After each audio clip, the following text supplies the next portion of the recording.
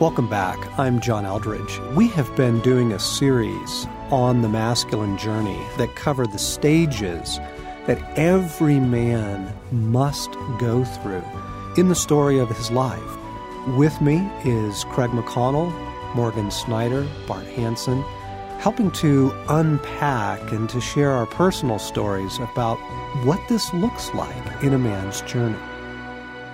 We're glad that you joined us on the Ransomed Heart podcast. This is the third installment, actually, in a 6-part series that we're doing on the stages of the journey that every boy and man has to go through in order to become a man. The things that God has set so deeply in the soul of man, things that he's written even into the earth itself. And so if you're a woman joining us, you're going to get a lot of insight into your boyfriend, your father, your husband, your sons. And men, this is foundational. Every man takes this journey. And as we've been talking about, the stages are boyhood, the beloved son, that stage about birth to 12, and then the cowboy stage, which is about 13 to about 20, stage of adventure and hard work and discovering that you do have what it takes. And this installment is the stage of the warrior. And I think the stage of the warrior really kicks in or comes into predominance around the ages between like 18 and 20. But, oh my goodness, you can see the warrior in every little boy. I think the first sounds that my sons learned to make were, and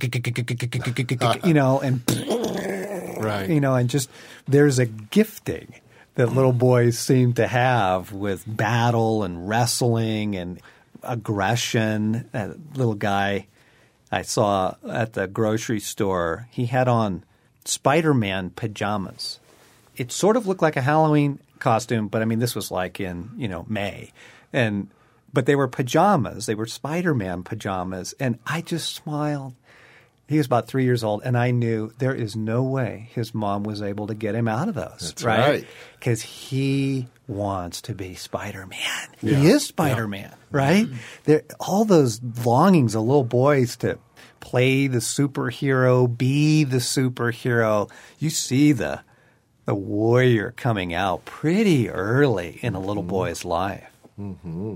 Yeah. You guys remember? Oh, yeah. Playing army, the neighborhood, all the pack of boys patrolling the neighborhood, fending off the black evil that was invading. Oh, certain to come at any moment, right? Thank God we were on watch. Yeah. Yeah, you bet. With what? What were you armed with? Oh, pop guns, aluminum canteens with some Kool-Aid in them, tangerine grenades. Yeah, we were on guard. We were on the wall. Yeah, tin cans full of fireplace ash. That was your deal? You're a year older than me. John, I think about that. And, I played organized athletics, but I think where this came out in me is sandlot football in the neighborhood. That we had a weekly game in the neighborhood where I grew up. And, man, we just had such great participation in that. And I remember, we played tackle football. We didn't have helmets. We didn't have anything. But we had run at each other. And, I mean, some of these guys got hurt pretty good. I mean, you'd bust a rib or whatever. But I remember it was battle. Yeah. And you'd come home bloody nose, black eye. And if you didn't have something, it's like you didn't do anything. Okay, that's fascinating because my sons, even when they were young, would love to show their scars. Exactly. Right? You get a little wound, you get a neat scar from something. Oh, Dad, look at this. I got this when I fell off my bike. Oh, and then hear this one. This is where Sam threw the rock and hit me in the forehead, Right. They're badges of honor. Yes, they are. And moms don't get this. I mean, a boy shows affection usually through aggression. I mean, the boys will walk into the kitchen and they don't say good morning. They hit me. You give them a nice shot in the shoulder or a Charlie horse on the thigh. And Stacy's like, "What is it with you guys?" I said, "Mom, this is just boyhood. This is just the warrior coming out." Yeah. And the warrior is so crucial because Exodus 15:3. The Lord is a warrior. The Lord is his name. And there has been a stripping and an emasculating and a shunning of the warrior in boys and in men, especially in Western culture in the last 30, 40 years. But you go back into Scripture and you see this is absolutely crucial to God. Open the gates that the King of glory may come in, the Psalm says. Who is this King of glory? The Lord, mighty in battle. Jeremiah says, the Lord is with me like a mighty warrior or a dread champion. Goliath was a dread champion. The mighty men of David were dread champions, and he's describing God like that. And then God puts this in the heart of a man, right, to be the warrior. And the reasons are many, but among them, because just about everything you want in life, you're going to have to fight for. Whether it's the marriage you want, the job you want, the intimacy with God that you want, the freedom, the healing, the breakthrough. You just sort of name anything you care about. Doesn't life feel like a battle? Oh, yeah. Don't you feel like you wake up every morning to face another battle? Yes. Yeah. Everything's opposed that you want, that's good, that God has for you. Yes. And do you feel like a warrior? Yes. Sometimes not. Sometimes I wake up and I say, you feel the opposition, but you don't even know who to swing the sword at. Yeah. Or can I? Yeah. Yeah. Can I? Yeah. Can I pick it up? Because the other thing we got early in the story, in the Scriptures, we get the warrior image from God, but then we get passivity from Adam. The whole human race goes into sin because Adam wouldn't fight. Eve's being tempted by the evil one, and Adam doesn't do anything, and he won't resist. He won't fight back. He won't say no. He won't stand up for what's right. He won't hold on to his integrity and help his wife and help her hold on to hers. And he won't face evil. He won't face it. And that passivity gets into the human race, and oh my gosh, it just feels like it's endemic now, particularly in men. Yeah. Well, John, as you say that, I think of my son Josh, who is 4.5, and I realize he knows far better than I do that he's a warrior and he has what it takes. He knows he's out to conquer the world, and he's strong and confident.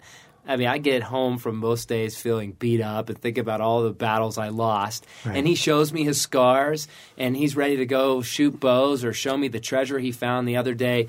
I called the road in front of our house, which we live in suburbia here in Colorado Springs, and I called it a road. And he said, "Daddy, that's a river." He said, "This is a pirate ship." And I didn't realize that while I was away at work, Mom and Joshua converted the house into a pirate ship. And so I'm just aware his confidence far exceeds mine. And he knows. See, that's what I love, is that he knows that he was meant to be a warrior. I was asking the boys the other day. My boys are now, in their teenage years, 19, almost 20, 18, and 15. I said, "What did you enjoy about boyhood?" The first thing out of their mouths was all the weapons we'd make. And they would just, they'd make their own swords, their own guns. They were always into that. And again, moms, you got to let him. It's just part of boyhood. It doesn't mean he's going to become a psychopath or a terrorist, right? In fact, the courage that we want to see in men later in life to stand up against psychopaths and terrorists, the courage we want to see in men to be good fathers and be good men, to stand up for their faith, against evil. Yeah, you have to build that into a boy by affirming the warrior, helping him face his fears and helping him overcome the passivity. Right? Yeah. That's just crucial. John, I'll never forget the first time I saw you interacting with your boys. This must have been 10 years ago, and your oldest son, Samuel, was beating on one of the other two boys, and I'm thinking, this is where Dad brings the hammer. And you looked him in the eye, and you said, "Samuel, God made you strong for a reason, and it's to protect your brother, not hurt him." And something in me really shifted, and now I realize you were affirming in Samuel, you are a warrior son. You do have what it takes. Use it for the right reason. And I just find, as I father Joshua, I feel God fathering me in that same way to say, I am strong, I am a warrior, now direct it in the right manner. Yes. I was doing a radio interview the other day with a couple of young men. They're starting their little project, and they're trying to build a show for young men. And you could just see the yearning in their eyes. They said, the question we want to ask you is, what's a man? And when does a man know he's a man? And I'm like, well, how do you boil down all of this? I mean, we're summarizing it in 6 stages, and it feels like we're just barely scratching the surface. And they want one answer. And I felt like what God said was courage. And then just 2 days later, I was reading, Chesterton says, without courage, none of the other virtues can exist. Right. And the courage is the foundation. Courage is essential. So when we're describing the warrior stage, we're not talking about hatred. We're not even talking about violence. Right. We are talking about courage, and we are talking about the willingness to do battle, right?